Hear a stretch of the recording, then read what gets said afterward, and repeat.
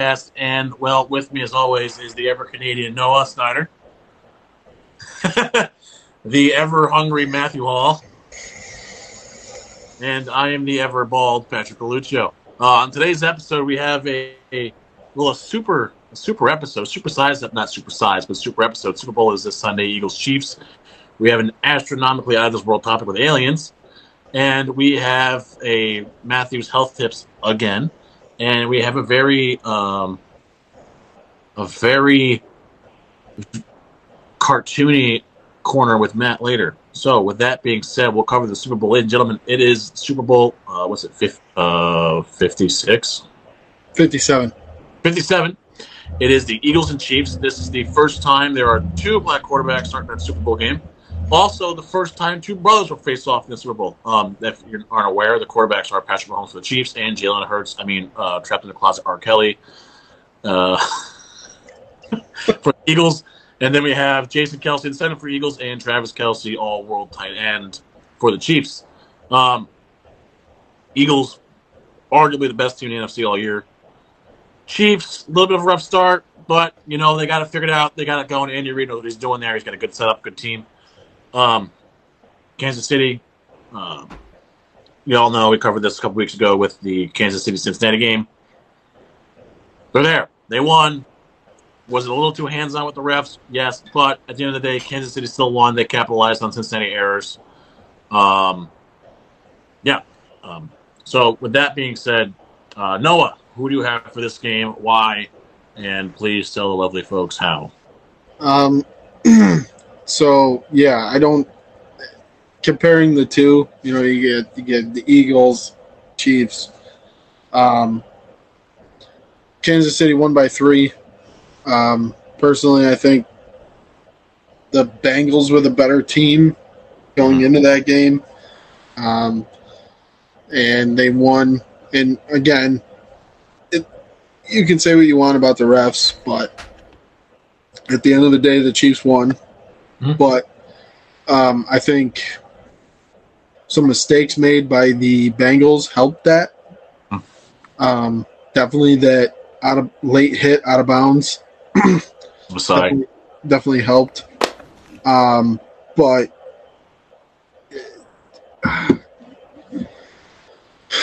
the Eagles are dominant, dude. They're very physical. They come right out of the gate. You watch them play, and it doesn't really seem like they lose a whole lot of gas throughout the 4 quarters. They stay at the same tempo the entire game. Chiefs, they kind of, I don't know, they start out good, then they kind of fizzle out towards getting closer to the second half, and then they kind of pick up momentum again after the second half, and then, depending on how it's going, it just seems like sometimes they lose their gas. And I think that's going to be a critical error if they do that during the Super Bowl. Because you said doo-doo. Doo-doo. Just going to go ahead and say it. You said doo-doo. I'm sorry. I saw him laugh. I'm sorry. I said doo-doo. I said doo-doo. Sorry, continue. It was a childish moment.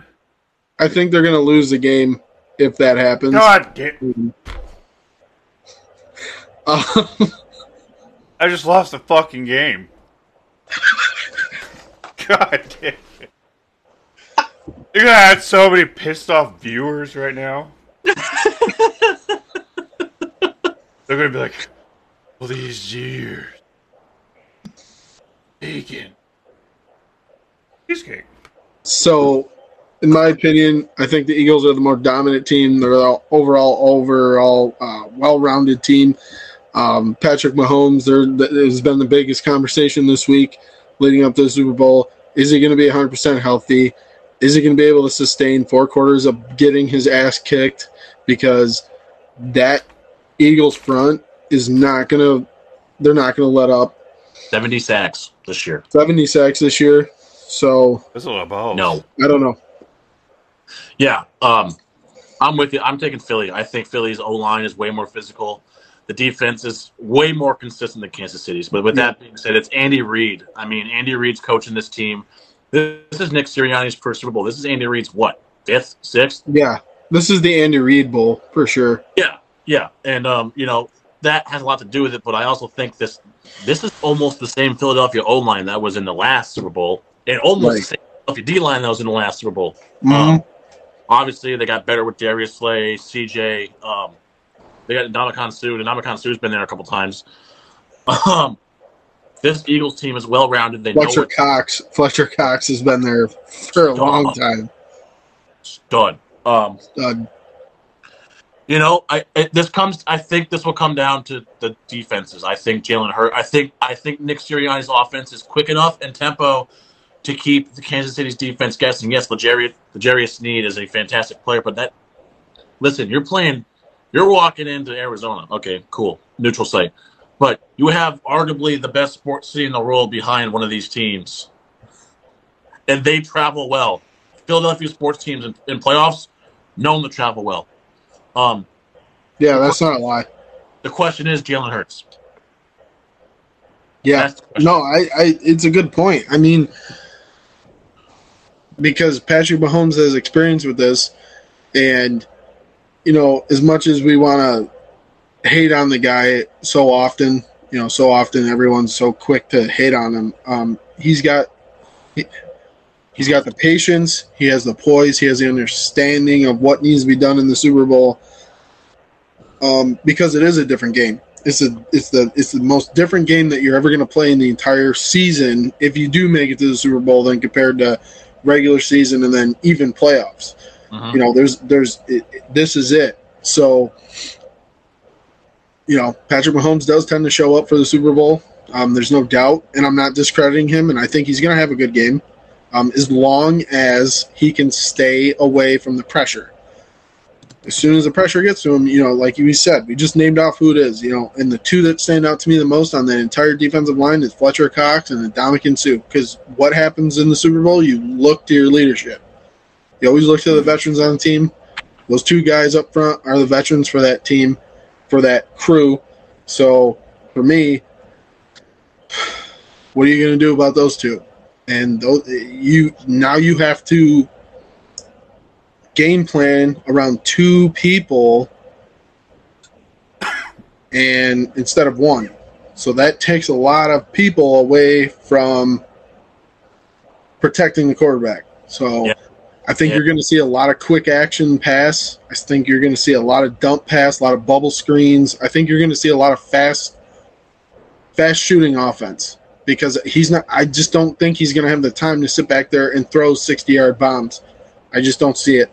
And the secondary, the secondary is just as good as the defensive line. So, yeah, it is. Like I said, I think you're going to see, close to the first down marker, maybe a little bit before that, quick passes, bubble screens, maybe some play action, set up the play action, run it.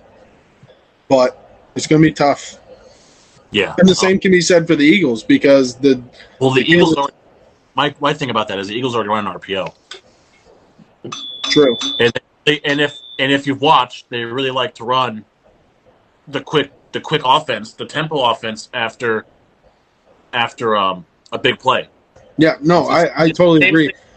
Giants did. It's the same exact thing. Killer D line. This O line's better, but it's the big play. Hurry up, let's go. We gotta get this. We can't. You bring up a good point too because now. Which defense is going to be able to maintain that same tempo? Yeah. Which defense is going to be able to match the tempo of the offense? Because you just said like I did, both teams aren't really going to be sitting in the pocket because the Kansas City defense can do just the same thing as the Eagles defense. They can pressure the quarterback. They have studs up front. They have I think they have stud linebackers. I think that's what makes Kansas City defense stand out. Is the stud linebackers. They have studs. I'm a stud. Matt is a stud. Although he doesn't play professional football, he is a stud. So he's definitely downgraded in my opinion with that because he doesn't play in the NFL, but he is a stud. But yeah. Eagles, what's your score, Snyder? What's your story of this game? How do you think this game goes? So it's going to be. I think it's going to be a close game. I don't really see this being a blowout. Even if Kansas City struggles, Patrick Mahomes is going to find a way, dude. Like, and that's what's most aggravating about him, right? That's what makes you hate him, because he finds a way to continue to play.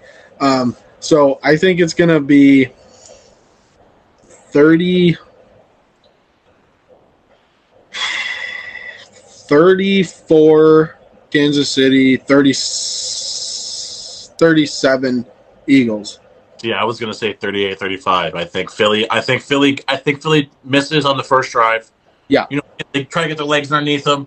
I think both teams miss on their first opening drive, because every Super Bowl, you got to get the nerves under control. Mm-hmm. You have rookies on each team. You have a quarterback who's never been in a Super Bowl. So I think you adjust the plays accordingly.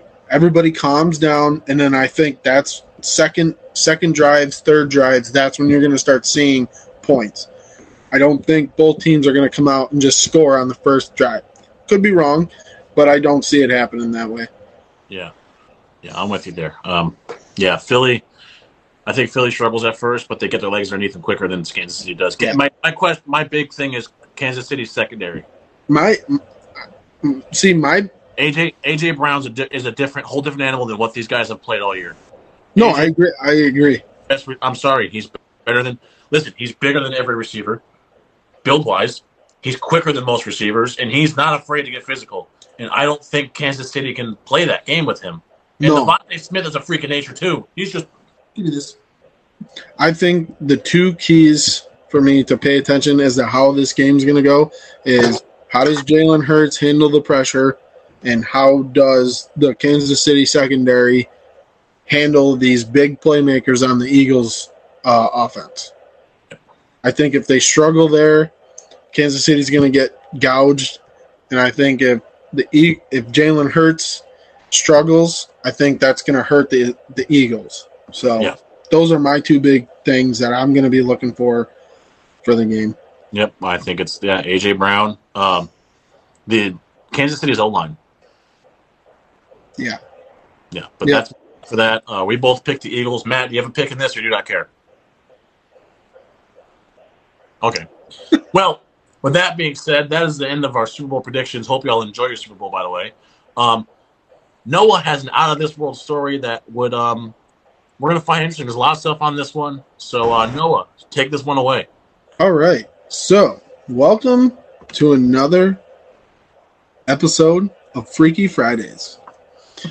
We are going to be diving into the extraterrestrial for this one. So, buckle up. All right. So, this story's a little dated. This happened back in the 60s. Couple out of Portsmouth, New Hampshire. Let's see if we can get this thing to cooperate here.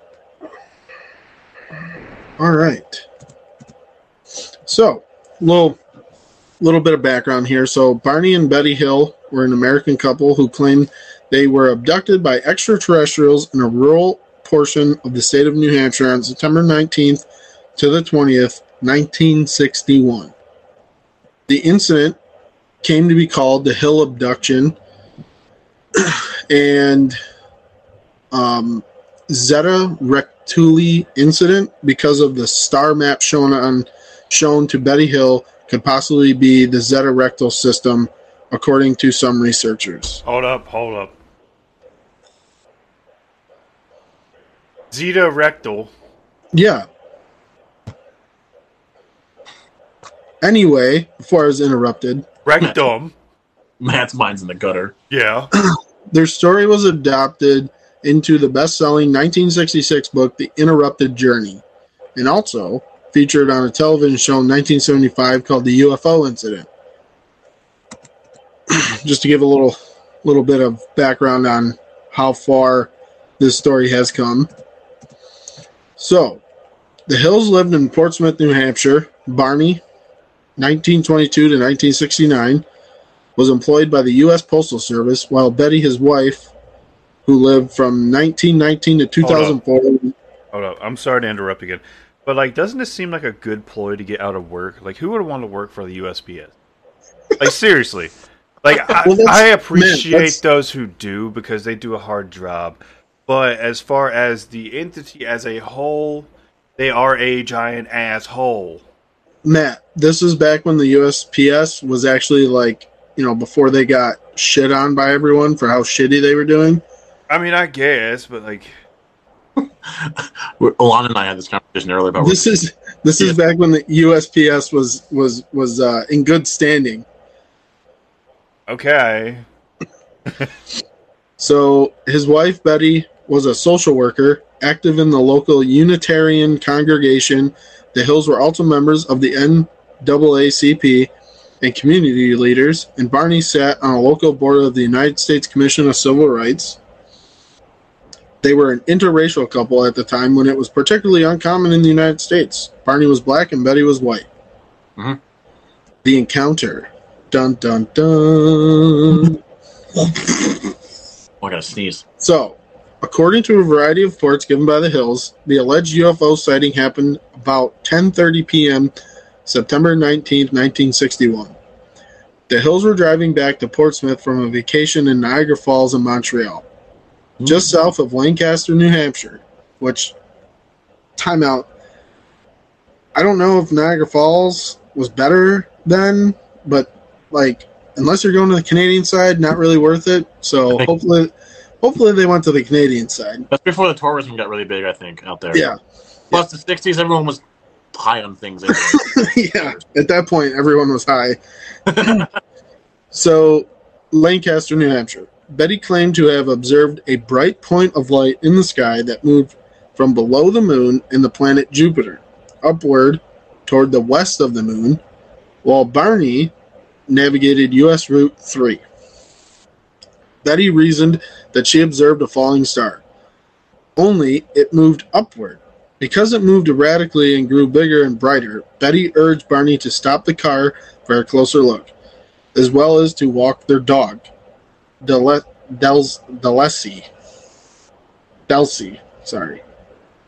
Barney stopped at a scenic picnic area just south of Twin Mountain. Betty looked through binoculars, observed a, quote, odd-shaped craft flashing multicolored lights travel across the face of the moon. Because her sister had several years earlier said she had seen a flying saucer, Betty thought it might be what she was observing. Okay. Roop? So while I was taking notes, I noticed something, okay? So you said that she saw this cross underneath the moon and in front of Jupiter. Supposedly. So that just brings up a good point. Slightly off topic.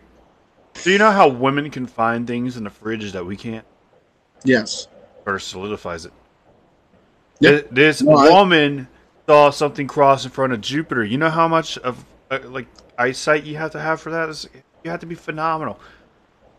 She could be a sniper, dog.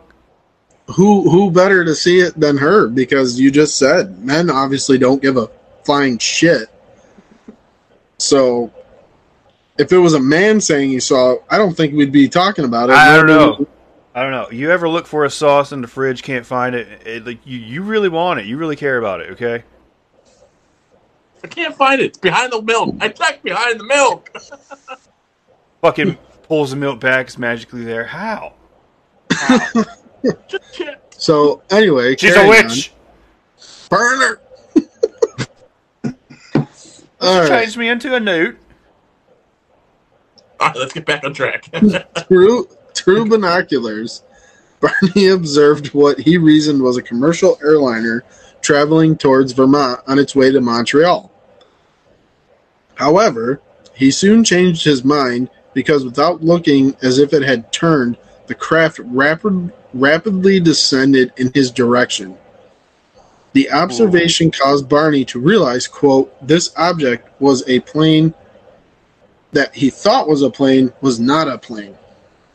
They quickly returned to the car and drove towards Francona Notch, a narrow mountainous stretch of the road.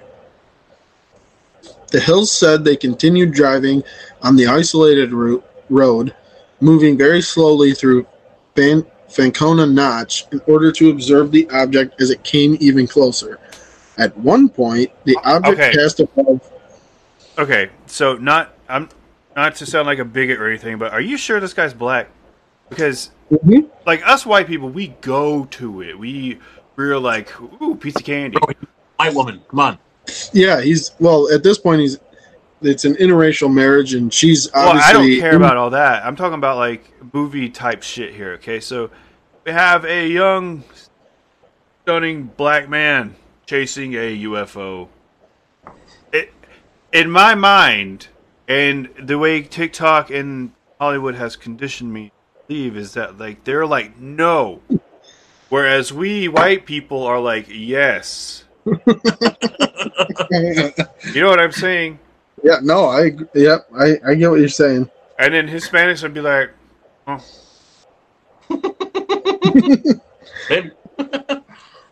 At one point, the object passed above a restaurant and signal tower on top of Cannon Mountain and came out near the Old Man of the Mountain. Betty testified that it was at least 1.5 times the length of the granite cliff profile, which was 40 feet long, and that it seemed to be rotating. The couple watched as the silent, illuminated craft moved erratically and bounced back and forth in the night sky. About 1 mile south of Indian Head, they said the object rapidly descended toward their vehicle, causing Barney to stop in the middle of the highway. The huge, silent craft hovered about 80 to 100 feet above the Hills' 1957 Chevrolet Bel Air and filled the entire field of view. That boy got a whip. It reminded Barney of a huge pancake. Carrying his pistol in his pocket, he stepped away from the vehicle and moved closer to the object. Using the binoculars, Barney claimed to have seen 8 to 11 humanoid figures who were peering out of the craft's windows, seeming to look at him. In unison, all but one figure moved to what appeared to be a panel on the rear wall of the hallway that encircled the front portion of the craft. The one remaining figure continued to look at Barney and communicated a message telling him, quote, "Stay where you are and keep looking," end quote. Barney had a recollection of observing the humanoid forms wearing glossy black uniforms and black caps. Red lights on what appeared to be bat-wing fins began to telescope out of the sides of the aircraft, and a long structure descended from the bottom of the craft. The silent craft approached to what Barney estimated was within 50 to 80 feet overhead and 300 feet away from him. On October 21st, 1961, Barney reported to National Investigations Committee on Aerial Phenomena, or NICAP, investigator Walter Webb, that the, quote, beings were somehow not human. Okay, somehow not human, like... Explain, Daddy. I don't know. Barney, quote, tore the binoculars away from his eyes and ran back to his car. In a near hysterical state, he told Betty, quote, "They're going to capture us," end quote. He saw the object again shift its location to directly above the vehicle. He drove away as fast as he could, telling Betty to look for the object. She rolled down the window and looked up. Almost immediately, the Hills heard a rhythmic series of beeping or buzzing sounds, which they said seemed to bounce off the trunk of their vehicle. The car vibrated and tingling sensation passed through the Hills' bodies. The Hills said that they experienced the onset of an altered state of consciousness that left their minds dulled. A second series of beeping or buzzing sounds returned the couple to full consciousness. They found that they had traveled nearly 35 miles south, but had only vague, spotty memories of this section of road. They recalled making a sudden, sharp, unplanned turn, encountering a roadblock, and observing a fiery orb in the road. So, now we're going to go to the immediate aftermath. So this would be like, either that early morning or a couple of days. Doesn't really specify. It does give dates, but... So, arriving home at about dawn, the Hills stated that they had some odd sensation and impulses they could not really explain. Betty insisted their luggage be kept near the back door rather than in the main part of the house. Their watches would never work again. Barney said that the leather strap for the binoculars was torn, though he could not recall it tearing. The toes of his best dress shoes were scraped. Barney says he was compelled to examine his genitals in the bathroom, though he found nothing unusual. They took long showers to remove possible contamination and each drew a picture of what they had observed. Which you can find those, for everyone, you can find those on Wikipedia or the two links that Pat has on the History Channel. They have the actual drawings that they sketched. The channel has two really good articles about this. They also have a clip apparently too. So. Mm-hmm. Perplexed, the Hills say they tried to reconstruct the chronology of events that they witnessed the UFO and drove home. But immediately after they heard the buzzing sounds, their memories became incomplete and fragmented. After sleeping for a few hours, Betty awoke and placed the shoes and clothing she had worn during the drive into her closet, observing that the dress was torn at the hem, zipper, and lining. Later, when she retrieved the items from her closet, she noted a pinkish powder on her dress. She hung the dress on her clothesline, and the pink powder blew away, but the dress... Should have done a rape kit. Yeah. But the dress was imperatively damaged. She threw it away, but then changed her mind, retrieved the dress, and hung it in her closet. Over the years, 5 laboratories have conducted chemical and forensic analysis of the dress. So far, I've seen nothing of what those tests were, what came of those. We don't have any information on those. Because the feds got them. I'm sure if you did some digging, maybe you could find something, but the feds do have a hold of that, so I doubt it. Mm-hmm. There were shiny, concentric circles on their car's trunk that had not been there the previous day. Betty and Barney experimented with a compass, noting that when they moved it close to the spots, the needle would whirl rapidly. But when they would move it a few inches away from the shiny spots, it would drop down to normal position. So, the U.S. Air Force and NICAP got involved here. So, to not go too crazy into this, because I don't want to take up too much time, basically...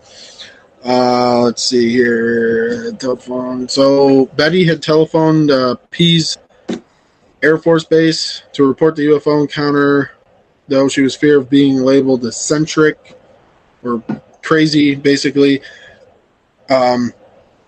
She had withheld details because of that.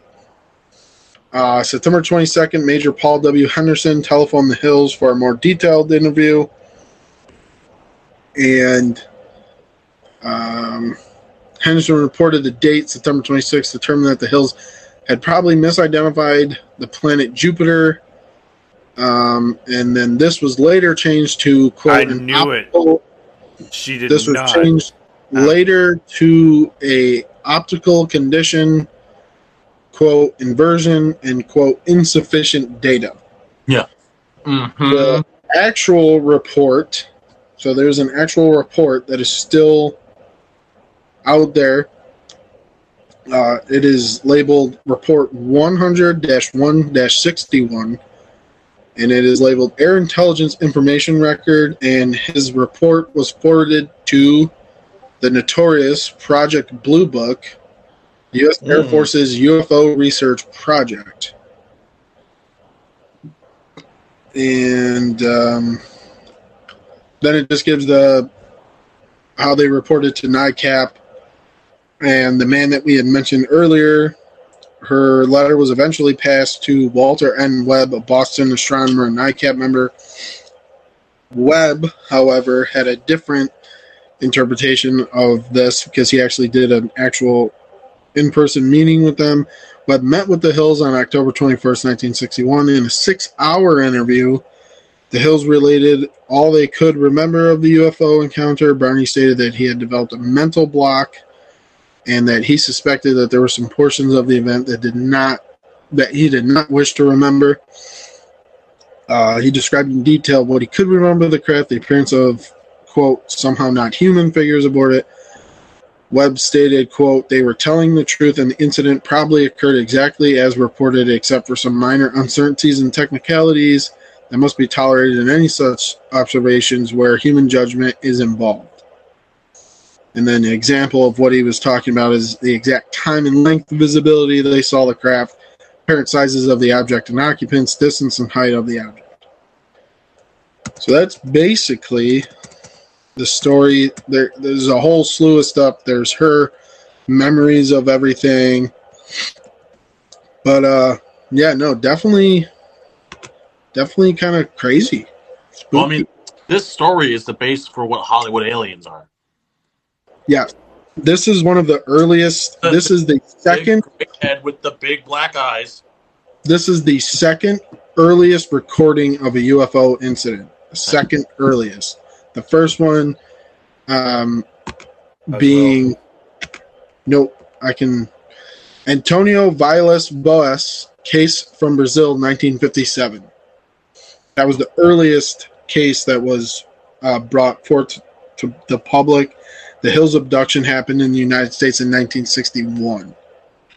So now that we're also on this, before we bounce to Matt here, have you guys ever had any encounters with aliens? Or what do you think is aliens? I have seen some shit, dog. I have seen some shit. So without getting the feds too excited, me and Pat were actually together one night.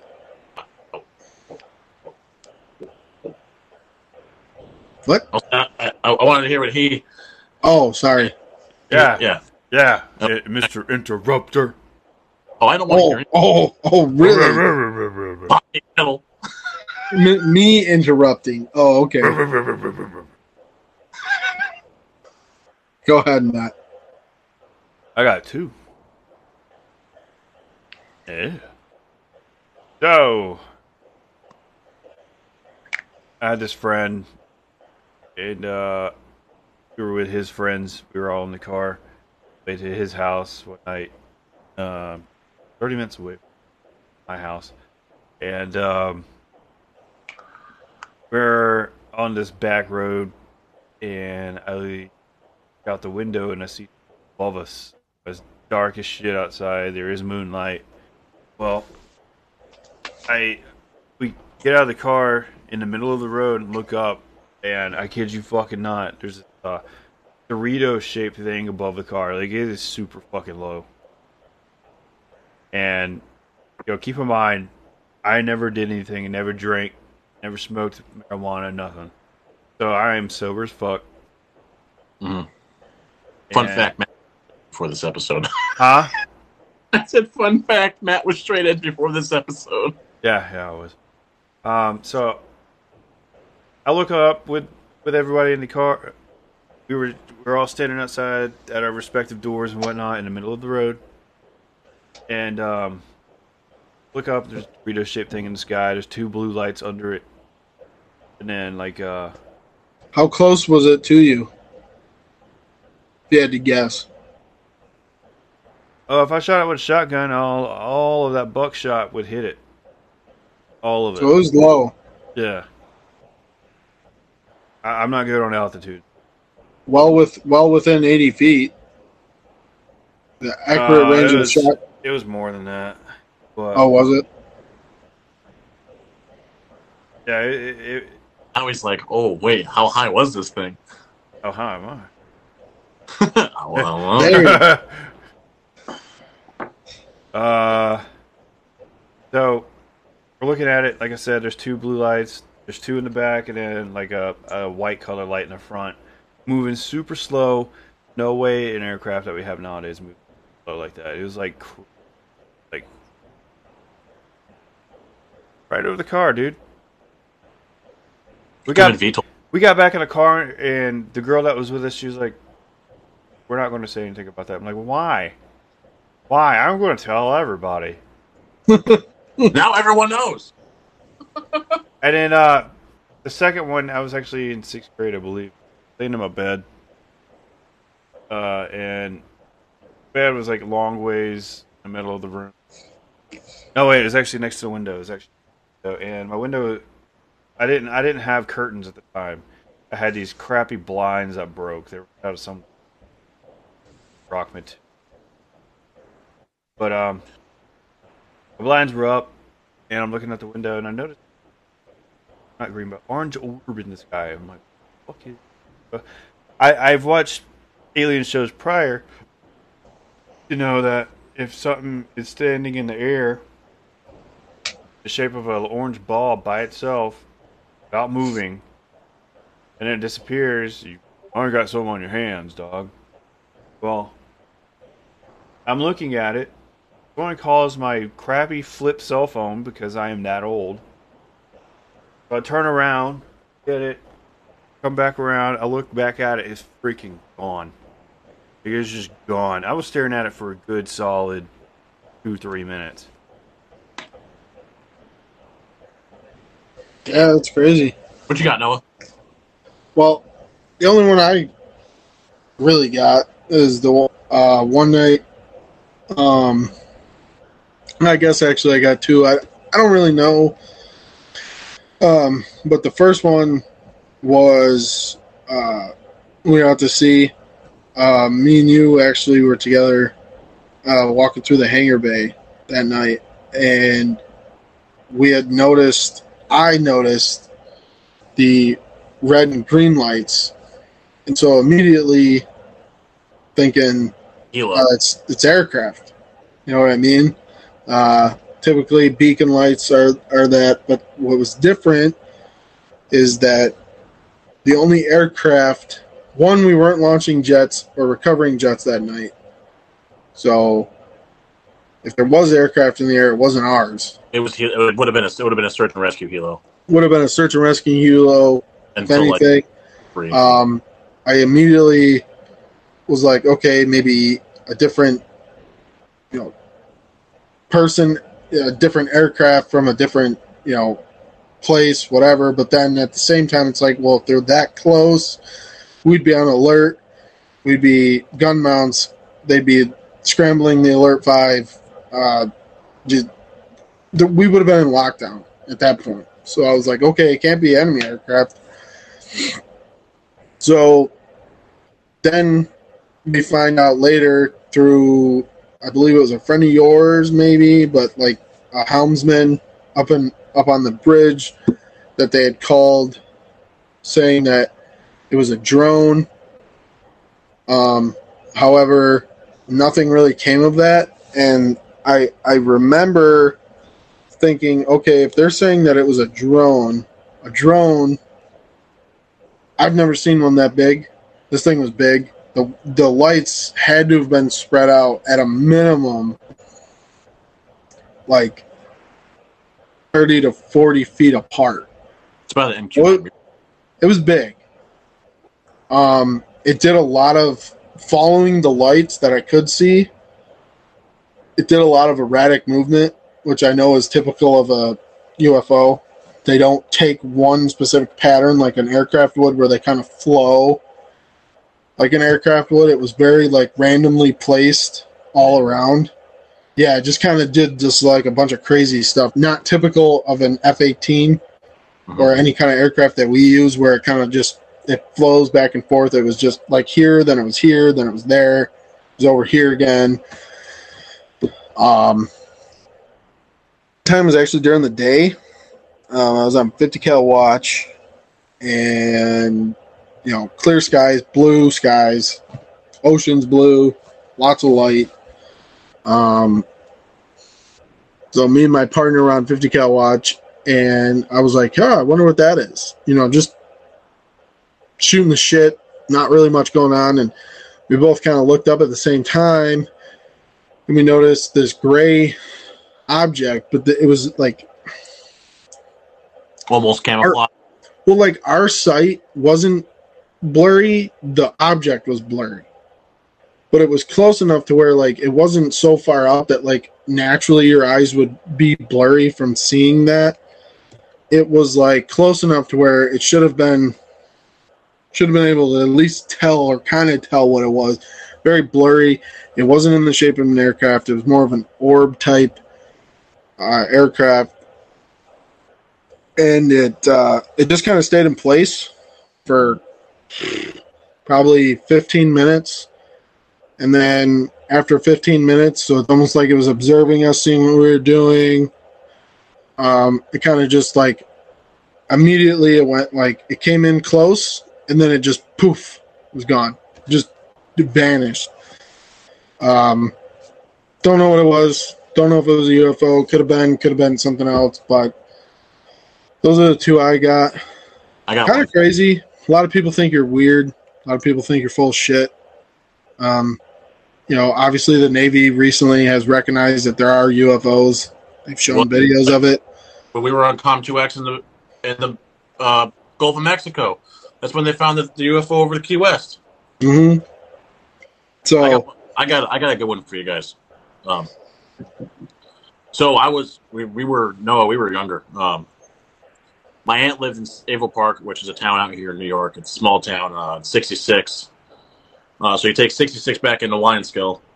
And so you come up, and we leave my aunt's house, and there's this big, it literally looks like a flying RV in the sky. How the RV's got the window, and it's got the box, you can see the front of the flat, you can see the light here, and it looked like someone had the side door of a helo open, but it was like RV lighting. And right. It's covered. Goddamn meth heads are back at it again with the shit. Now they got flying RVs. Well, my aunt and I was younger. I was like, Aunt Paula, what's that? And she's like, I don't know. We'll just chalk it up as nothing. But so we come up 66, and we're coming past the gravel pit, and it's still there, but over the gravel pit, and it's just here. It's just here. It's not moving. It's just hovering. It's it's just stationary. Because you would be able to see if something was moving in the sky. Mind you, this is 8 o'clock at night. I'm all of 8 or 9, maybe 10. And we get to my house. It's still there. She leaves, goes home, and she said, Pat, I watched this thing hover there for 15 minutes. 15, 20 minutes. Planes flying over it, not moving. Yeah, probably was. We still don't know what that is to this day. And I personally think it was a UFO or some military aircraft. Mind you, I spent all night on my phone looking up what this was. I couldn't tell, what is it? And I'm just scrolling through. I'm like, maybe it's an Osprey. Nope, it was too close, and you would have heard an Osprey. Ospreys are loud, yeah. You would have heard an Osprey. It wasn't VTOL, because you would have heard that. So, it was weird. It was really freaking weird. Yeah, it's crazy. I think it's funny how the government recognizes that they're real, but at the same time, they always look to shoot down anybody that brings up, possible UFO sighting. You know why? Because it's not coming from them. So why should I trust it? Exactly. But we don't trust. I'm not getting into that here right now. I'll do that next week when I paint the target. So, but you guys got anything else alien related? I don't think so. All right, ladies and gentlemen, it's time for a pretty funny segment here. Matthew's health tips. Matthew, what you got for us, man? Wiping your butt. On today episode of stand and wipe, or do you sit and wipe? It doesn't matter.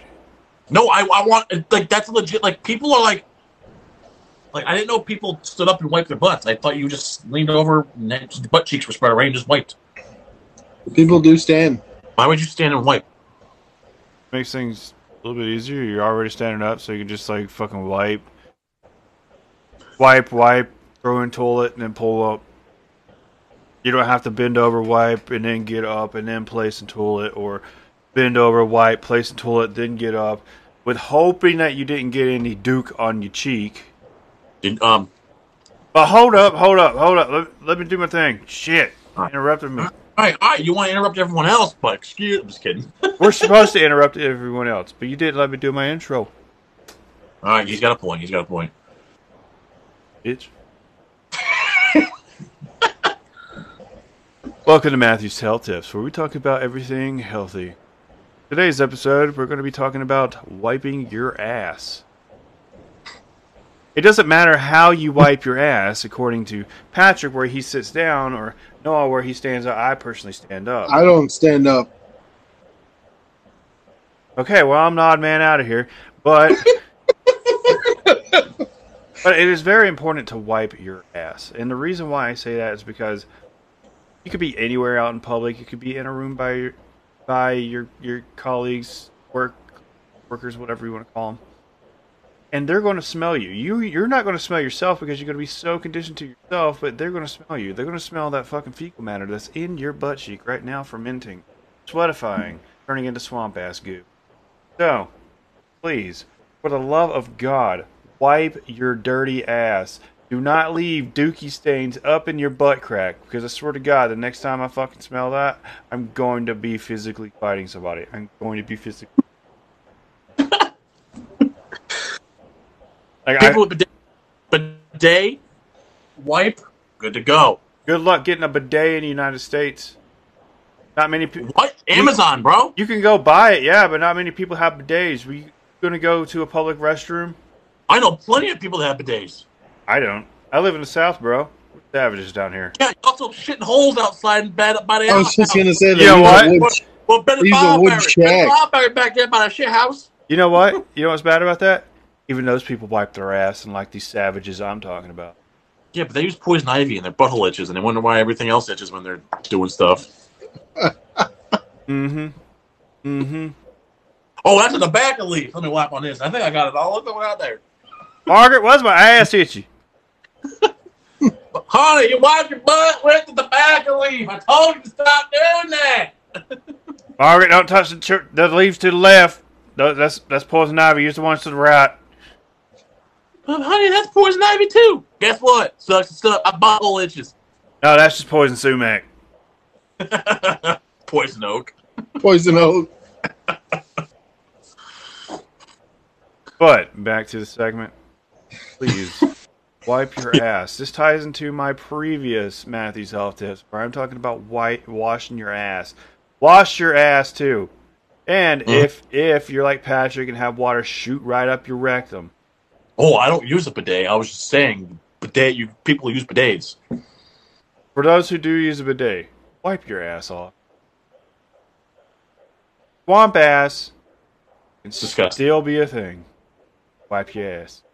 Mm-hmm. Just save us from the shit smell, please. Yeah, for real, because y'all savages. Okay? Get out of here, you freaks. Thank you for staying tuned for Matthew's Health.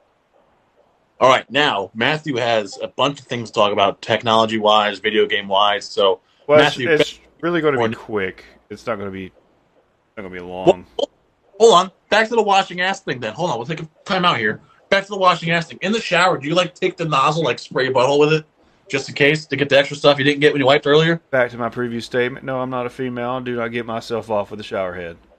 I didn't say get myself off the shower head. I said just spray your butthole. I'm going to spray my butthole with a shower head. Back? No, you get a washcloth you already used on your body, and then you put more soap on it, and then you fucking... I mean, yeah, obviously, but before and after, so you don't get any surprise streaks in your hand. Well, yeah, you have to wash your ass once you're in the shower. Yeah, that's what I'm saying. Do you take the water, the movable water head, and just spray your butt? I don't have one. Yeah, I don't have one either. No. Hey, you fucking potato.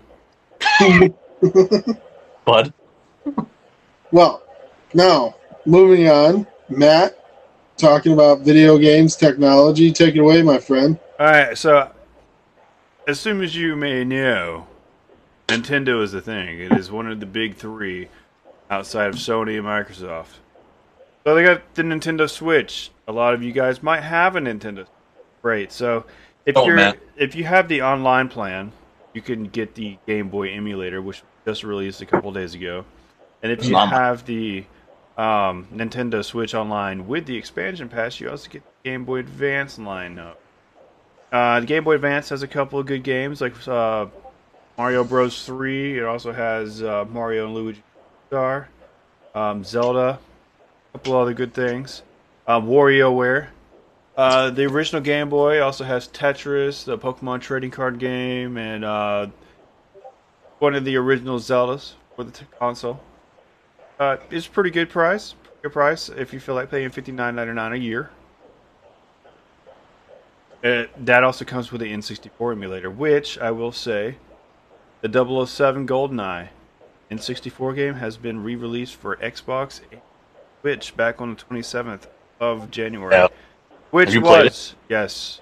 Too bad there's not any multiplayer on Xbox. Oh, dude. Oh, Right. I was in the apartment all the time. Oh. The golden. Also, Hogwarts Legacy is out today. Freaking phenomenal game. I just bought it again on my PC. I kid you not. During this live stream, I did it again. Oh, is that what you were doing earlier? Yeah.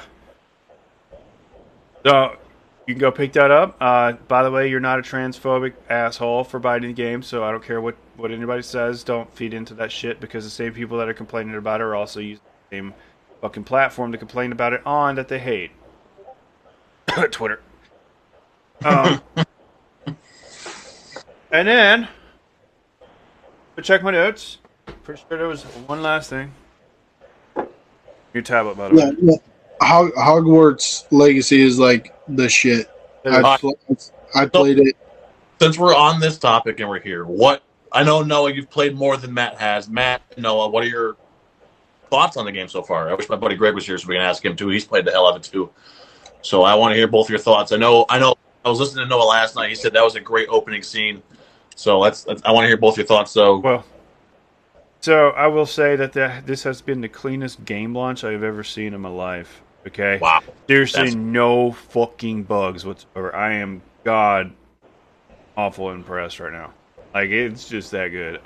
I didn't even need a patch while I was playing it before the day one patch. It was that good. That's impressive. Allegedly, there are issues on the PC. I don't know about that yet. I'm about to find out. Is it? So is that kind of like the reverse of what Cyberpunk was? It was good on PC, but garbage on console, and then it got better. Yeah. Oh, did you play Elden Ring at all, Matt? Sorry, I don't mean to cut you off. No, before you started, but did you play Elden Ring? Yeah, I have it. I couldn't get it to work on my PC. Why? I don't know. It wouldn't play with just the mouse and keyboard, or it wouldn't play with the controller. Got a conflict going on there. I think I might have left my pedals or my wheel plugged in. That is probably why. I had to unplug them with Dragon Ball Xenoverse 2. I don't remember. I haven't tried. Yeah, no. Between the opening scene, I like how you can choose frames per second, or you can go for a more advanced graphics gameplay, so you can kind of choose between which one you want to do. I chose the frames per second just because I know with it being a wizard game, there's going to be a lot of interaction with spells and stuff like that and combat, so I wanted that frames per second rate higher. I just like how you're given a quest without giving too much away. I'm not going to get specific quests or like names or anything, but like I guess before the quest part, the character is completely 100% customizable to you. You can make it anything you want. girl, boy, then whatever combination of shit you can come up with. So that's really cool. Then the quest part. So they'll give you a main quest, but then on top of that, you can go off on your own and you can do other quests in the meantime before you get to the main quest that you want to do, the main story quest, I guess. The attention to detail is just incredible. Hogwarts itself, the paintings that talked in the movies and moved and everything, they move in the game. Yeah. So the stairways move. When you walk up to the stairways, they move. They come to life. Let me break some hearts real quick because back to the Switch topic. If you're on Switch, you won't get the game until July 25th of this year. Yeah. Hogwarts? Yeah. Yeah, Hogwarts is the last release for the Switch. Yep. Switch players have to wait a while before that comes to them. You might want to rephrase what you said because it's not the last release with us. I mean, like, Hogwarts is getting it. The Switch users are getting it last. Yeah, there you go. Also, I don't know if you stayed in the news, but Metroid Prime got a remaster and released on the Switch. So that gives me good mind to believe that 2's coming to the Switch with a remaster as well as 3, and there are rumors that they are working on Metroid Prime, which I'm going to be buying because I did drop a hefty $40 on that remaster last night, so it is $39.99 for you best customers. I don't know how many maple leaves it is up there in Canada. Beaver pelt. Yes, it goes off of beaver pelt. Oh, okay. Or moose balls. Goes off of moose balls as well. It's caribou. It's caribou racks and beaver pelt. Interesting. They still use dog and sled to get around up there. Yeah, but that's all I got for gaming news this week. Yeah, no, I really like. Let's not to beat a dead horse too much, but like I really jump on Matt there. The release of this game was really clean too. With a game that big that has that much detail to it, no patches yet or no bugs. I mean, I haven't ran into any. So just very impressed. The overall experience of the game so far is phenomenal. So yeah, and I'm about to experience. That's how a game release. That's how a game release is supposed to be. This Call of Duty shit, where we just release shit after shit and then fix it when it's already out. That shit's got to stop. Oh, by the way, they're releasing another one this year. Another what? Call of Duty. Ooh. Why? You just released one. Now they're releasing another one. I did see that. Why? I did see that. What's the point? It's going to be as shitty as Vanguard. Yeah. Dude, this is what I'm saying. This is what I'm saying. This is why when I'm telling you, dude, Hogwarts, this is how you release a game, bro. This is how you release a game. It's going to be like the gap between Modern Warfare and Modern Warfare 2. It's going to be shit, dude. It's going to be fucking shit. The game, Call of Duty right now is still not fixed. It still isn't fixed. And then you're going to release another game on top of that? You're going to tell me it's going to be fixed by then, too? Yeah, bullshit. Modern Warfare 1's not even fixed. Yeah. But that was fun to play. It was fun to play, but still, my point is they got to release it now. They got to release it now. And then they sit there and they give you shit. It's a shit product. Shit product. And then, we're going to release a 52 gigabyte update. Fuck you. Make me a new game at this point. Just make a new game. Oh, wait, you did. That sucks. Oh, wait. And now you're going to release another one. Oh, wait. That one's going to probably suck. Yeah. Anyone got anything else? No, I'm good.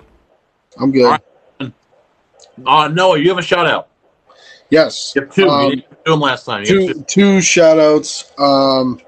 First shout-out, Jake Smith. Appreciate the suggestion for the Alien Encounters episode.